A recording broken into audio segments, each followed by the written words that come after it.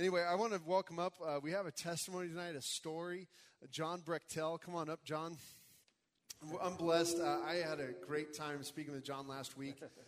John is actually in the School of Ministry at Costa Mesa, and he heard about one of our plumbing catastrophes here at the church, that I was replacing a sewer line a couple weeks ago under the church. And he said, hey, I'll come down and just help you out. And so he came down, and we ended up going and having lunch and just had a great conversation. So I'm excited for him to share what God's done in his life. So I'm going to hand it over to you, John. Hey, all right, Dave. All right. Well, hi. Like you said, I'm John. Dave's one of my teachers there, and it's at the School of Ministry. I attend over there at Calvary Chapel, San Juan Capistrano, with John Randall's church down there.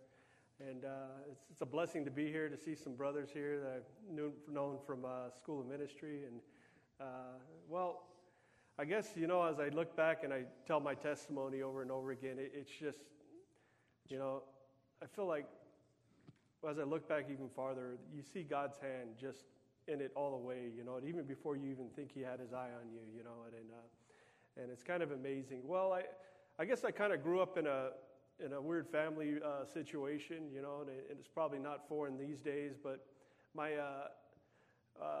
I was raised by my grandparents because my mom and dad were heavy into drugs, and they weren't really taking care of me the way they should have. So, my grandmother, by the grace of God, pulled me out of there.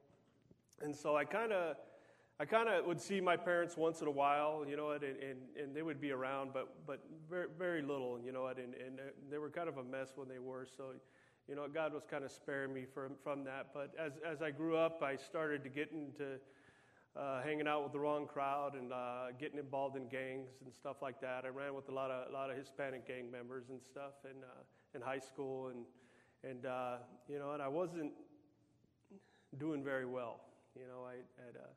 At 18, I was arrested for the first time, and God had brought this situation about for me so He could really reveal Himself. And I got into a fight outside of a bar, and I wounded a guy pretty heavily, and I was lucky I didn't get more time, but by the grace of God,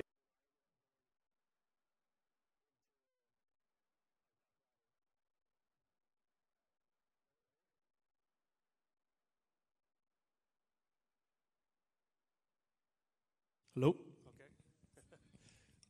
Well, I kind of, when I was arrested at 18 years old, people were like in there, like, you're in here for what, And it was kind of, because it was a pretty serious crime, and by the grace of God, I only ended up getting a little bit of time. But upon turning myself in to do my sentence,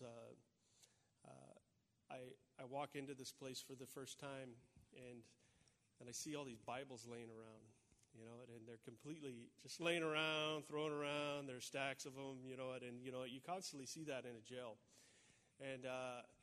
So out of sheer boredom, I was a little bit scared, 18 years old, and I started reading the New Testament, and God just began to speak to me through it. And He began to,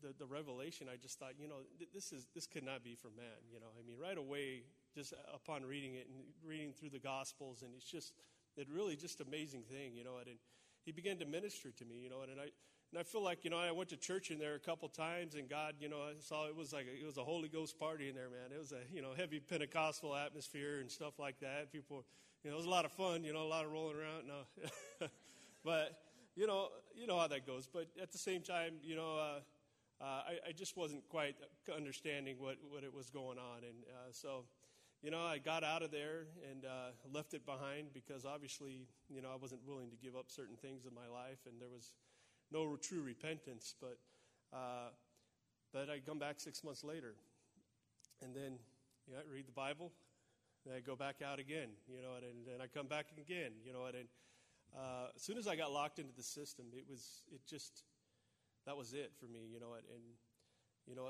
as for sin, it's progressive. It never gets better, we never want to desire things less. We end up desiring things more.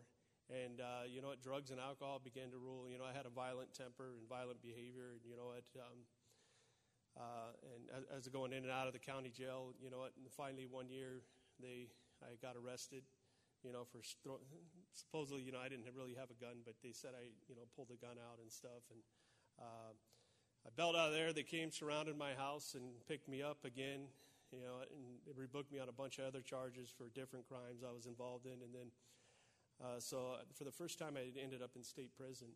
And I started getting more and more involved in the politics in there, and I kind of left the Bible behind, and it was kind of becoming a long, faraway thought. As you go in there, that whole lifestyle, it begins to just corrupt you, and it begins to overcome your life and overpower your life. And so I got to a place kind of where I would like to say I was institutionalized, and I really didn't do well when I got out. I didn't know how to go about getting a job, and when I did get a job, I'd stay out too late, and so I just really didn't have, I couldn't hold a job. I really had a hard time doing that, and so after my time in Soledad, I ended up, getting out, and then I ended up getting busted again 4 months later, and I ended up in Folsom State Prison, and I had a bunkie who was a cellie. A bunkie who was a cellie. My cellie, my bunkie, he actually, he was a Christian. He couldn't read the Bible. He didn't know how to read, but he was a big old guy, about 300 pounds, and he was from Wilmington, the big old Chicano guy, man, and he was a Christian, but he had backslidden and robbed about 12 liquor stores or something like that. Talk about a bad day, right? Yeah, talk about backsliding, right? Like it takes away. And here this guy is, he's doing a lot of time. He had this finger that stuck out a lot, and so he was always pointing, and he goes, what, you guys, man, you guys are going to go to hell, and and we'd kind of laugh at him and stuff, and that's what people in the world do, because, they just don't have the mind, they have no idea what God was visiting. But it seemed like that first year that when I got out on the first of the year, that God, I couldn't get arrested, and I mean, everything was falling out for me. I mean, the drugs and alcohol, and I was getting worse, and that's about the time of the Hollywood shootings and stuff like that, when those guys came out and had a big old gun battle with the police, and I thought, that's the way I want to go out, and that was my kind of weird thinking, and I was losing my mind and my sanity pretty quick, and it seemed that year that my sin was just overwhelming me. I felt like, I need to go to a priest or something, but, at the same time, I'd read the Bible and I understood it, and, my parole officer would come to my house, or I'd be waiting for my parole officer, I'll think, I'm going to jail now, and he goes, what, yeah, I can't make it today, I'll just see you next week, and so I go, okay, and so I'd go out and live that way again. But I think it was for God to intervene in my life, and I needed something, because, I was becoming very suicidal, and I was pretty crazy. The meth and all that stuff like that was just eating away at my mind, my sanity.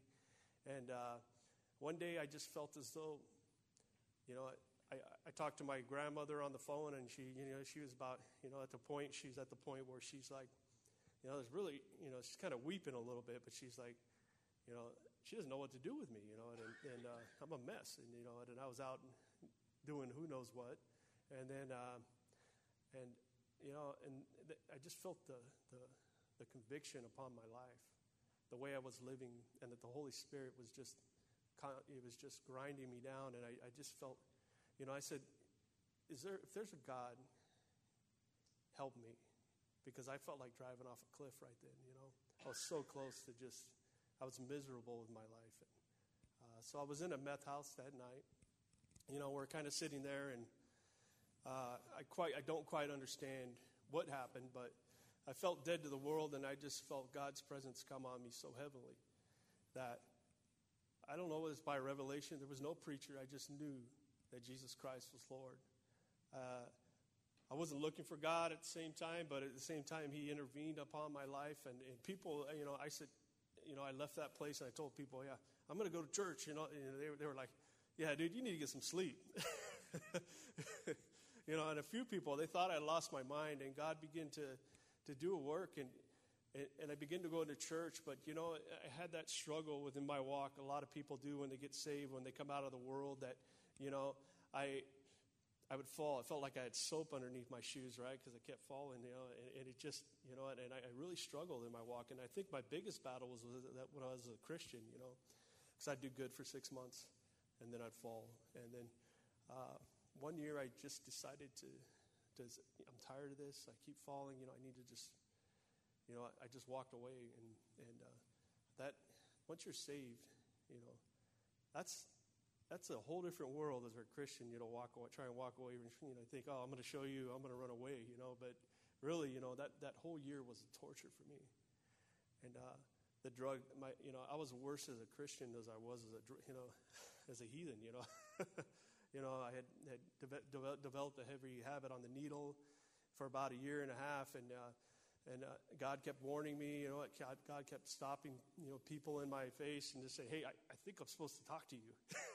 You know, I'm like, "Hey, I gotta go, man." You know, and it was just God trying to warn me and throw these signs up in my life, and you know, I ended up getting arrested, and from that point on, I ended up in prison again as a Christian. And that was the worst for me, because here I am, a white guy that ran with Mexicans in prison, like Hispanics. It's a racial place in there. And now I'm going to be a Christian.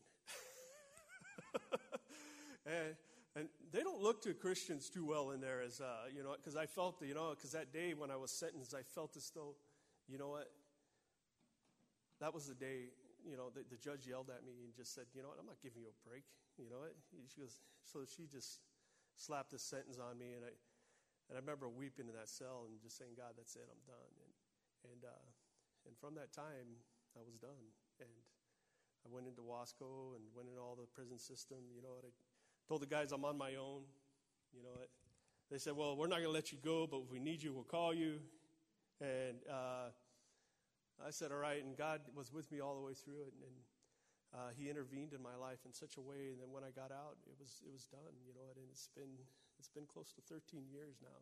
Actually, over 13 years since He set me free from drugs and alcohol, and He's given me a new life, wife, kids. You know what? And it's been a blessing. You know what? He's done more than I could ever even think, ask, or imagine. You know, His kindness to me, His patience, Lord. I mean, He's patient to us. You know, the Lord's so gracious, how He just sees us along, and despite ourselves, you know, He who began that good work is faithful to complete it. You know, though we kick and scream, He has a way of making us willing, and I appreciate Him doing that, because, you know, where would I have been? I would have been dead, man. You know, and so that would be my testimony. But bless you guys, thank you. All right.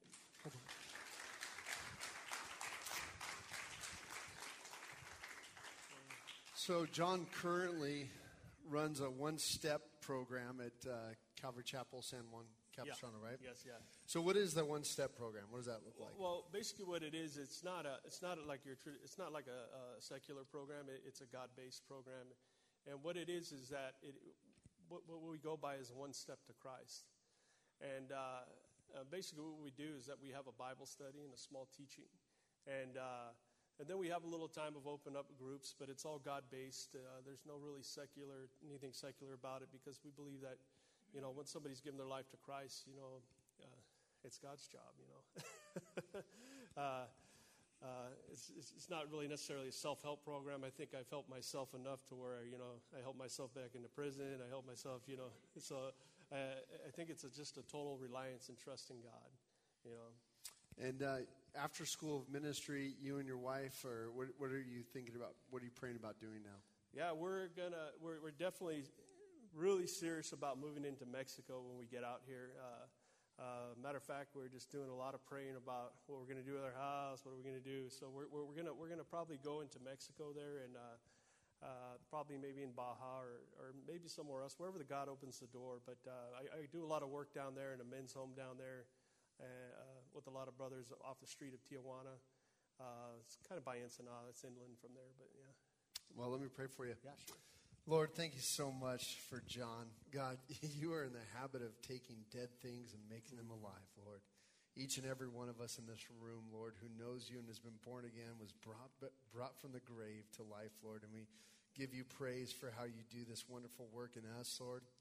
Father, I pray for your blessing to be upon John and his wife. Lord, we just pray, God, you'd lead them. And it seems though they are seeking you. And so, Lord, we know that wherever you lead them, you'll use them for your power and your glory, Lord. And that's all that I know that they would want.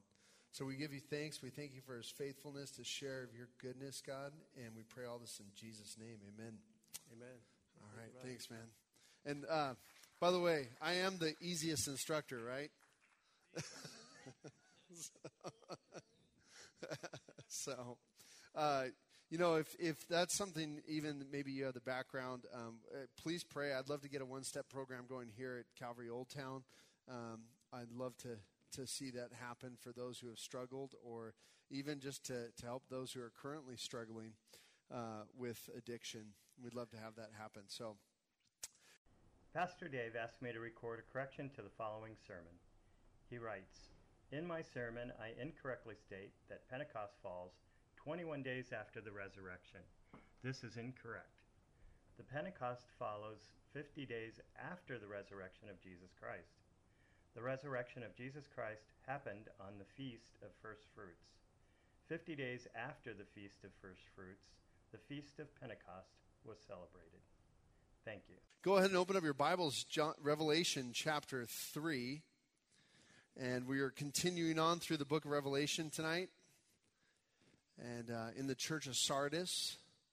And before we get into reading the scripture, I do want to say that, we've been going through these passages, these letters to the 7 churches. And of course, we keep reading the number 7, and I don't know that I actually have remembered to draw attention to the number 7.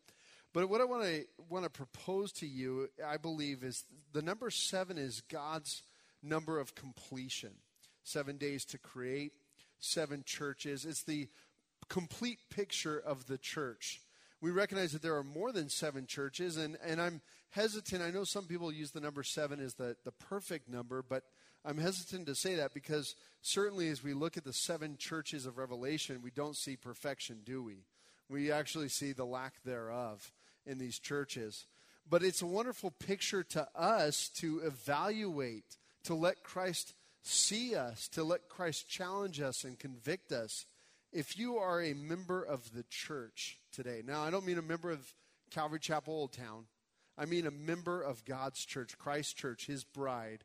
That means you're born again in Christ. You're that new creation.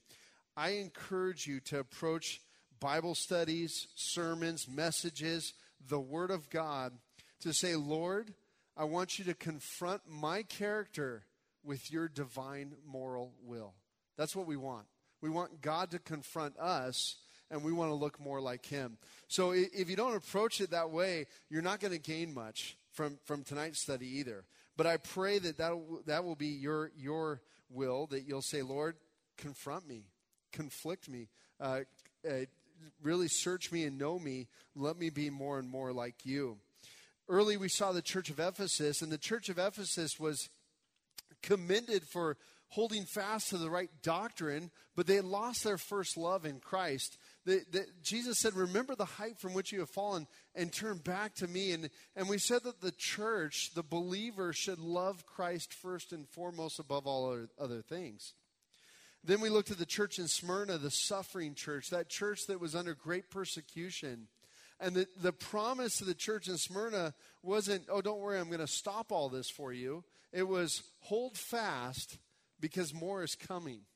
So endure for my name. And we learned that the church, the believer, should endure for the sake of Christ. Then we went to the church of Pergamum, and we saw the church of Pergamum had compromised God's word. They had started making subtle compromises and allowing heresies and allowing false teachers to come in.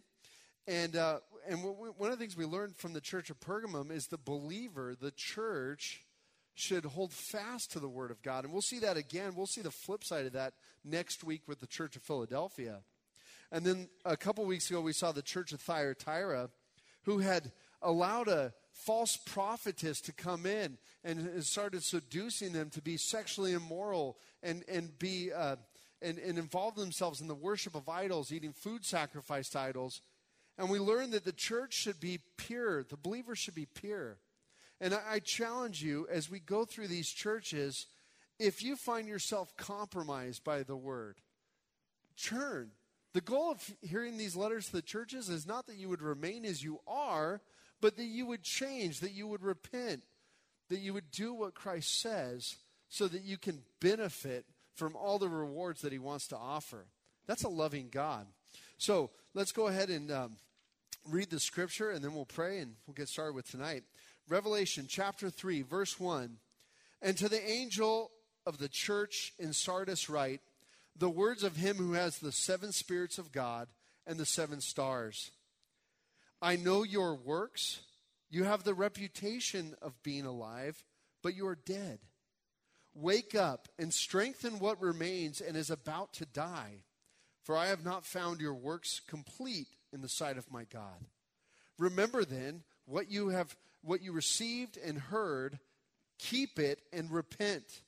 If you will not wake up, I will come like a thief, and you will not know what hour I will come against you.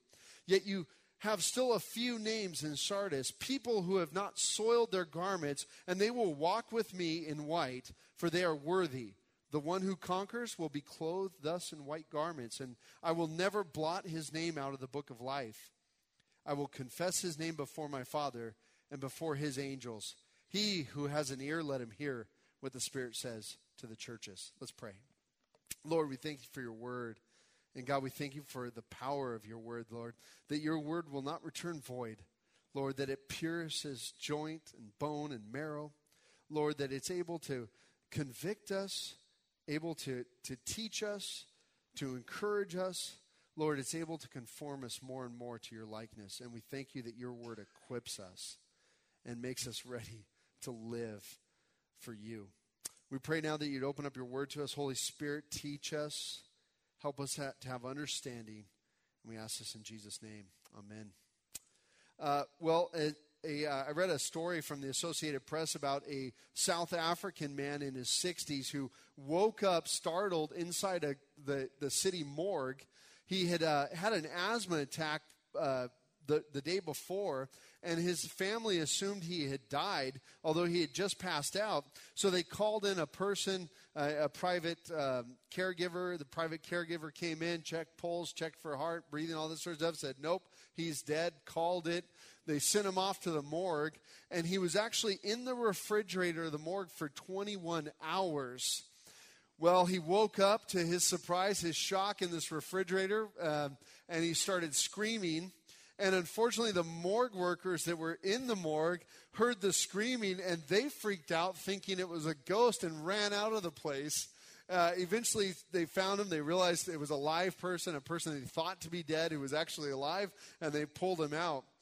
Well, you know, in our culture today, things that are dead are very popular, that are reanimated. Obviously, zombies are really popular right now, and we've been riding that train for a while. But here, this is no joke, and this is absolutely serious, because one thing we can learn about the church from the church of Sardis is that God's church, his believers, are to be alive. They're not to be dead. We don't serve a dead God. We serve a living God. We too should be alive in him. And so this church in Sardis is, as Jesus writes to this church, he tells them, to the angel in the church of Sardis write the words of him who has the 7 spirits of God and the 7 stars. Remember those 7 stars from chapter 1 and those 7 spirits. The 7 stars represent the messengers to the 7 churches. And we said at the very beginning that this very well could be the pastors overseeing the church there in the city of Sardis. And the city of Sardis, if we go to a map real quick, maybe, nope, okay, we're good. The city of Sardis is just kind of below, there it is. City of Sardis is right below Thyatira, above Philadelphia. It's inland, and just make a notation real fast of the rocks around there. Cool, we have a laser pointer now. That's exciting. So we're getting even more high-tech every Sunday. So the city of Sardis was actually a major trade route at one time. Its heyday, its golden age was around 500 BC. And it was a very prominent city, a city built up on the citadel of Sardis was built up on this high cliff. It was almost impregnable. And they were one of the main trade routes. It was an important city and a city that worshiped its god Diana or Artemis. Well, Jesus says, the words of him who has the 7 spirits of God and the 7 stars, the one who's in control of these 7 messengers, or the messengers to the churches, and the 7 spirits. Remember at the beginning we said that this is a reference back to Isaiah, speaking of the Holy Spirit. And I think it's really important to understand that the church birth date was the day of Pentecost. That is the church birth date. Remember Jesus told the disciples early on, wait in Jerusalem. Wait. Wait for what? Wait for the Holy Spirit to come upon you. You'll have power, and you'll be empowered to go forth. And so we found that group of disciples, those early believers, praying until the day of Pentecost, which was 21 days after the resurrection. They are praying, and they're in the small room, and we read in the book of Acts chapter 2 that it seemingly a wind came through and tongues of fire came around them and empowered them. Some started speaking in tongues. We saw a great revival on that day as they're sharing, because people think, oh, these guys are drunk. And other people are saying, whoa, I hear them in my language. And we see this power come upon the church, and we see the church begin to go out from that day. The day of Pentecost is the birthday of the church. But notice that they weren't supposed to do anything until the Holy Spirit came upon them. I notice in Acts chapter 2 that we don't read about them planning out the next growth plan. They don't have a 5-year plan in Acts chapter 2. They're not putting this together. Okay, we want to see the numbers grow this way, and here's our business model for the church, and so on and so on. No, we find that they're just waiting for the Holy Spirit. Why? Because Jesus said, wait, we're going to wait.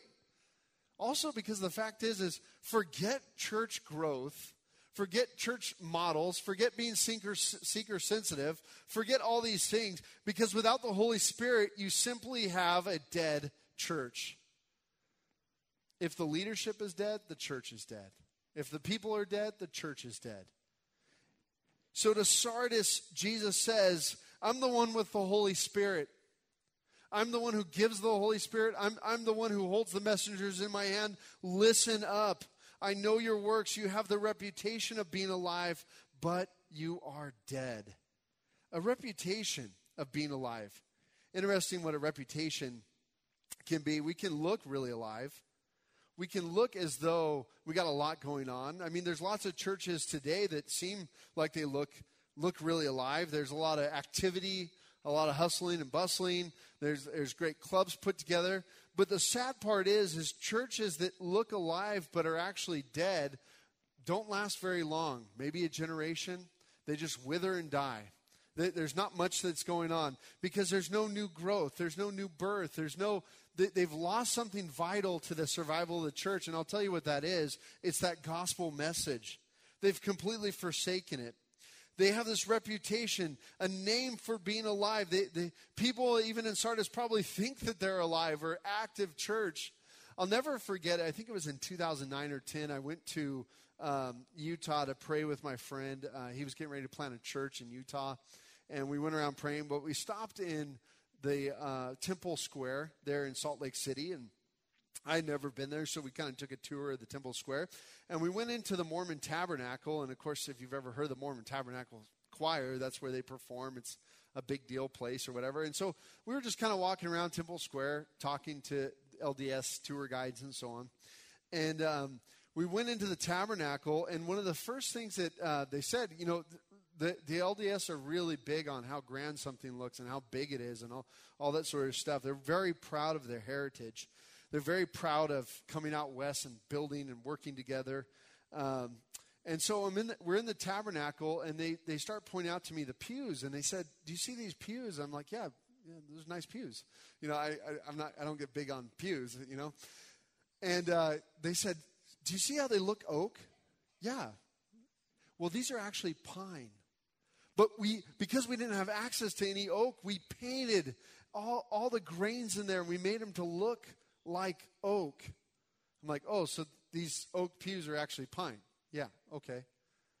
Then they show me the pillars. Do you see these marble pillars? I'm like, yeah, those are actually pine.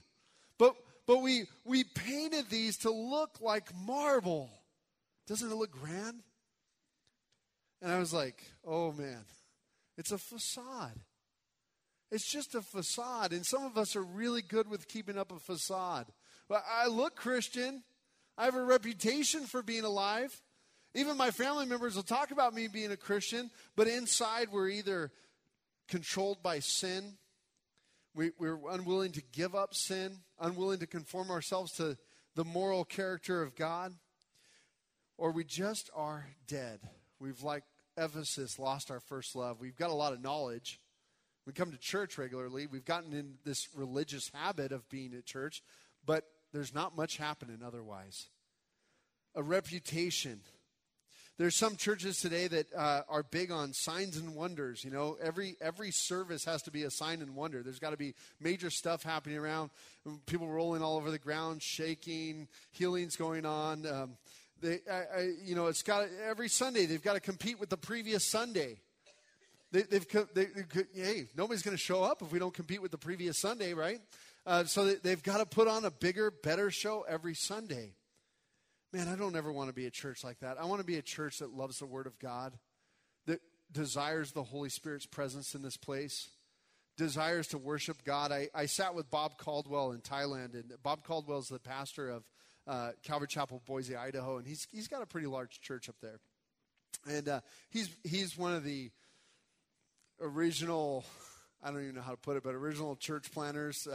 We jokingly at Calvary call them the bishops, but it's a joke, so I don't really want to use that term.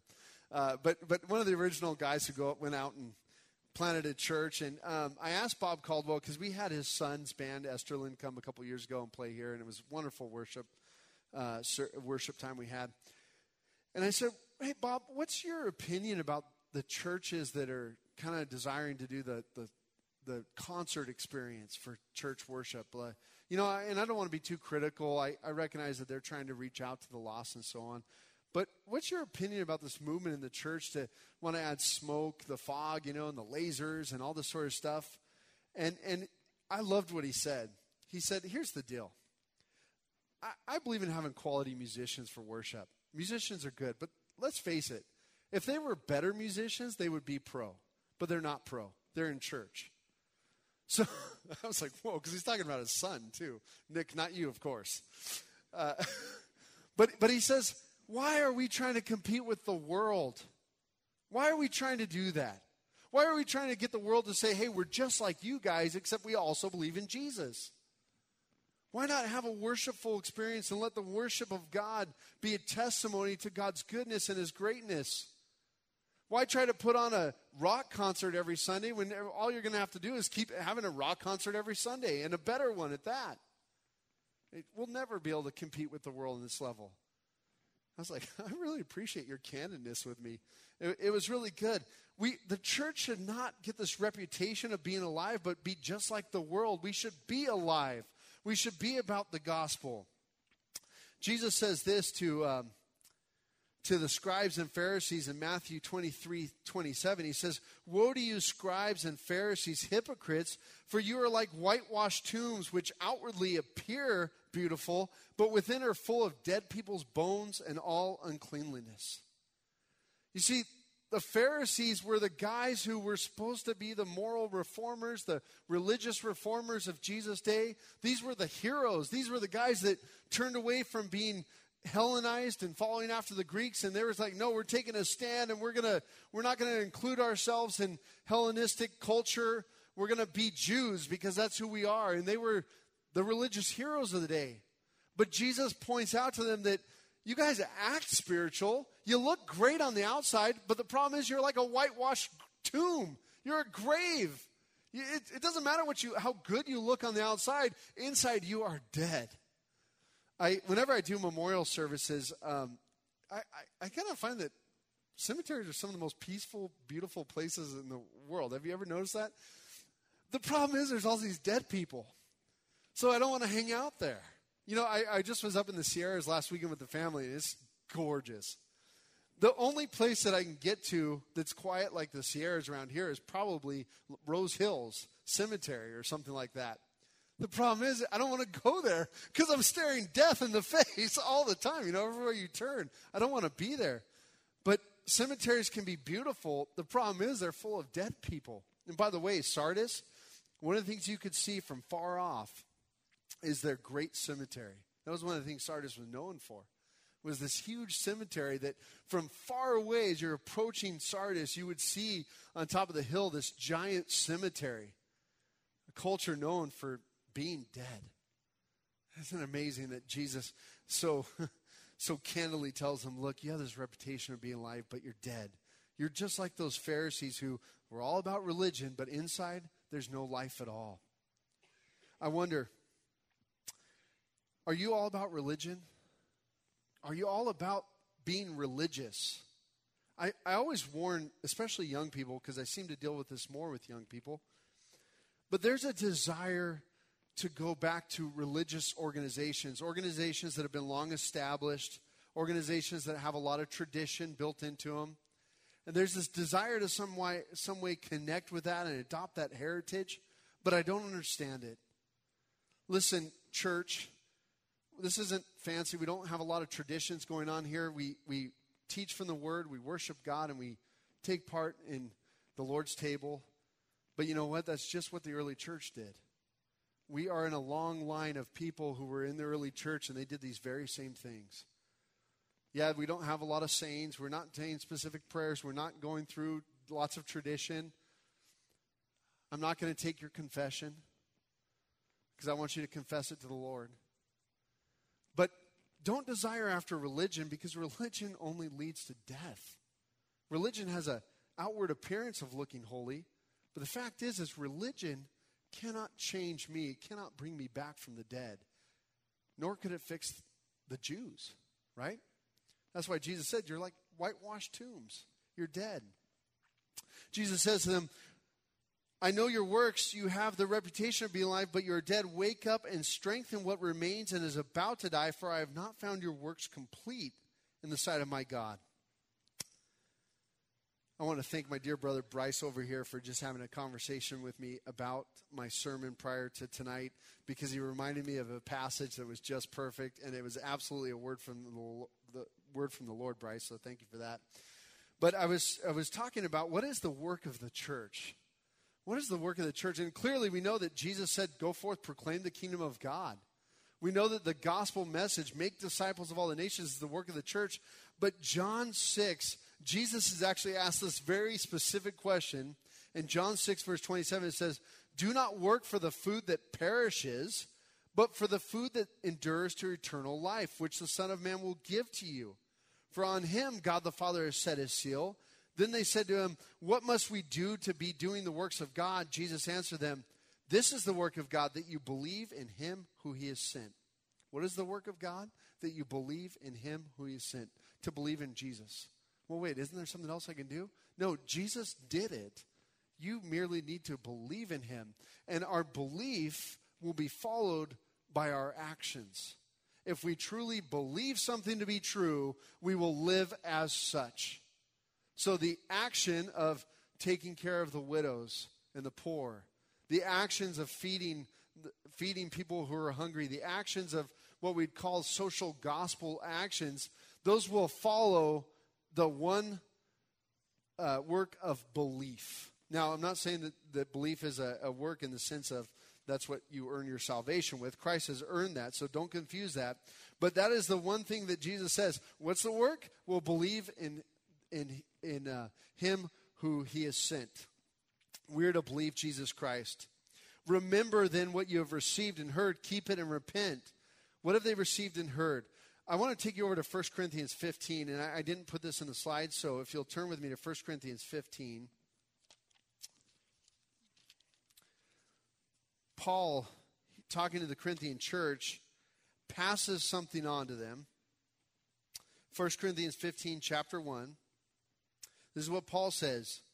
Now I would remind you, brothers, of the gospel I preached to you, which you received, in which you stand, and by which you are being saved, if you hold fast the word I preached to you, unless you believed in vain. Now, verse 3, for I delivered to you as of first importance what I also received, that Christ died for our sins in accordance with the Scriptures, that he was buried, that he was raised on the third day in accordance with the Scriptures, and that he appeared to Cephas and to the 12. Then he appeared to more than 500 brothers at one time, most of whom are still alive, though some have fallen asleep. So we'll stop there, but Paul says, I delivered to you what I also received, which is the first importance. This is the most important thing.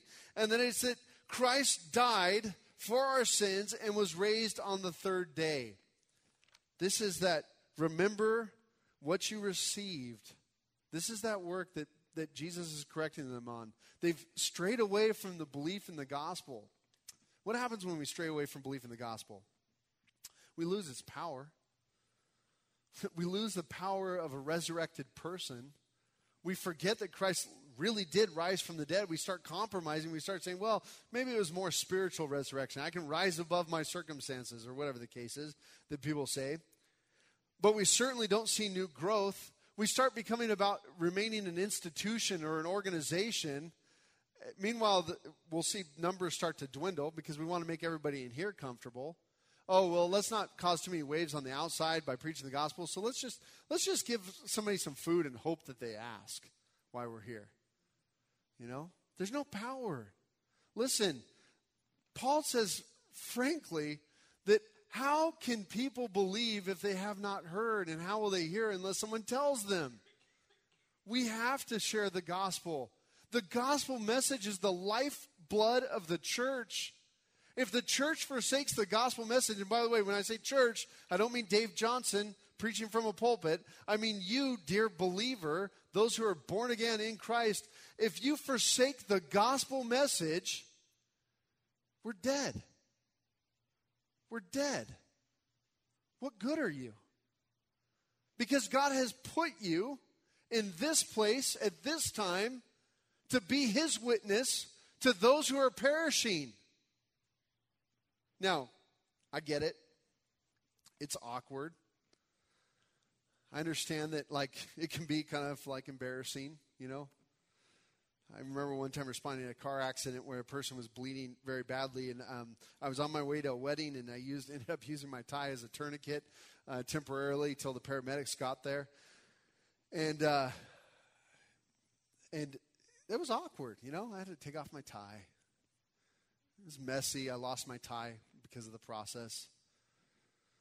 You know, it was like paramedics got there, and they're like, what's going on? I'm like, this person's bleeding really bad right here. They took over. And I could have been chewed out for putting a tourniquet because, you know, people get funny about tourniquets. But the person needed a tourniquet. It was awkward, you know. I should have not done it, come to think of it. I should have just kept to myself. I should have kept on driving. Are you kidding me? How dare we do that? How dare we ignore the dying? I get it, it's awkward. But it is the power of God to bring the dead back to life. John shared with me when he was talking about his testimony how he first picked up a Gideon Bible. Some Gideon had enough faith to put that Bible in that prison. Why are you bringing it to these guys? These guys don't want the Bible. Some Gideon placed that Bible there. And some prisoner picked that Bible up, and that seed was planted, and it came to fruition. Do you trust that the gospel is the power of God? Do you really believe it? Because if you do believe it, you won't forsake it. You won't ignore it. You'll wake up. You'll keep it. I get that it's awkward, but listen, it's a command of our Lord. To not do it, to not share the gospel, is willful disobedience to God. To not share it is willful disobedience. I know your works. You have a reputation of being alive, but you are dead. Wake up and strengthen what remains and is about to die, for I have not found your works complete in the sight of my God. Remember then what you received and heard. Keep it and repent. Turn back to what you received. Remember that day when you came to Christ. Remember when you received Christ, when you received that message of the gospel, that life-changing message. Do you remember that? Do you remember your fervency, how excited you were? Do you remember the change that it brought in your life? Well, quit being apathetic. Come to life, repent, and turn back to that. That's what the call is for this church in Sardis. Come back to it. Well, you don't understand. I've messed up. I've gotten way off track. Doesn't matter. Repent and come back. Turn back to the Lord. Well, you don't understand. I've theologically, I've learned so much more, and now I tend to look at these things allegorically. What? Repent and turn back. Because the fact is, somewhere along the line in your apathy, you have started to forsake the power of God. Turn back. Remember that message and respond. That's what Jesus is crying out to the church of Sardis to do. Remember this. Come back. Not for his benefit, for theirs. I will, if you will keep it and repent. If you will not wake up, I will come like a thief, and you will not know at what hour I will come against you. I will come like a thief, and you will not know what hour I come against you. Remember I said how Sardis is built up on the cliffs there, on the hills, and they were 1,500 feet above sea level. Impregnable. In fact, Sardis always had this idea of their former glory. In fact, when you read things about Sardis, it's all about how great they were in 500s. It's not about how great they were when the Romans ruled, or how great they were when the Persians actually conquered the city of Sardis. In fact, conquered the city of Sardis when their greatest king, their golden age king, was in power. You see, they only guarded one specific approach to Sardis because they thought, well, we're impregnable. We're up so high, there's cliffs, and Cyrus the Persian came in 546 BC, and he was pretty upset at the king of Sardis because he wouldn't bend. So Cyrus said, all right, listen up, soldiers. Any soldier who figures out a way to breach the city of Sardis, I'm going to give you a reward. So one of their soldiers was walking around, and you can read about this in Herodotus. One of their soldiers was walking around, and he saw somebody drop a helmet off of the citadel. And he watched as the soldier climbed down and climbed back up. And he's like, oh, cool. Thanks. That guy just showed me the whole path up to the city, this impregnable city. So sure enough, he climbed the city, and all the Persians climbed behind them. And they took the city in 546 BC. And the city was breached and became under the rule of Cyrus. Then, of course, Alexander the Great conquered the Persians. It remained under that rule. And it continued under other people's rule all the way through to 241 BC, when Sardis had forgotten. They had forgotten. They were talking about all their former days. Remember how we were impregnable? Oh man, those were the good days. Do you remember when we were in our heyday, the golden age? Do you remember when we had all these people coming to? Do you remember when? And Antiochus the Great breached Sardis the very same way that Cyrus the Persian did 300 years earlier. That's all it took. Do you remember when? I hope this church, this fellowship, and we're a new fellowship. We're a year old as a fellowship. But I hope this fellowship never gets to the point where we're saying, do you remember when? Now, of course, we can't say, remember when we had all these people? You know, do you remember when we had more than 25? That was awesome. Those are the days. No, but we don't want to get into the case of do you remember when? Because when we're saying do you remember when we saw God's power, we might as well be saying we're dead. We're dead. Now we're trying to figure out how to keep the organization alive. Jesus tells them, if you don't change, I'll come like a thief. And of course, these are words echo from Matthew 24. But know this, that if the master of the house had known in what part of the night the thief was coming, he would have stayed awake and would not have let his house be broken into. Christ is coming. And The early church taught us, the New Testament teaches us to be ready. His return is imminent. We know not at what time he's going to return for his church and take them. A couple weeks ago when we talked about Thyatira, we showed that verse that those who didn't turn would be thrown into the great tribulation, to the tribulation. And so for the church in Sardis, it's saying, wake up, because I'm going to come like a thief, and you're going to be robbed. You're going to go into judgment. Look here what he says.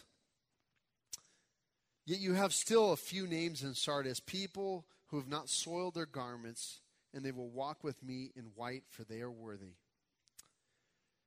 In all these letters, Jesus knows those who are faithful.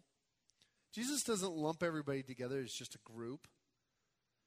And I think this is a good reminder, a solid reminder that we're not just talking about the church, whatever the church is. We're talking about the people who make up the church, the born-again believer. There are some in this room who have not soiled their clothes, who have not turned apathetic. Yet there are some who have a reputation of being alive. Your family all knows you go to church every week, but you know you're dead. You know that you've fallen far. You know that you've compromised morally. You know that you've lost your first love. There are some in this room that know that. And I encourage you, be the individual who repents, because look at what he says next. The one who conquers will be clothed thus in white garments, and I will never blot his name out of the book of life. Clothed in white garments. Obviously, it's speaking about the purity of God. We read in Zechariah about Joshua the high priest who has his soiled garments removed and pure vestments put on him. And God does this work.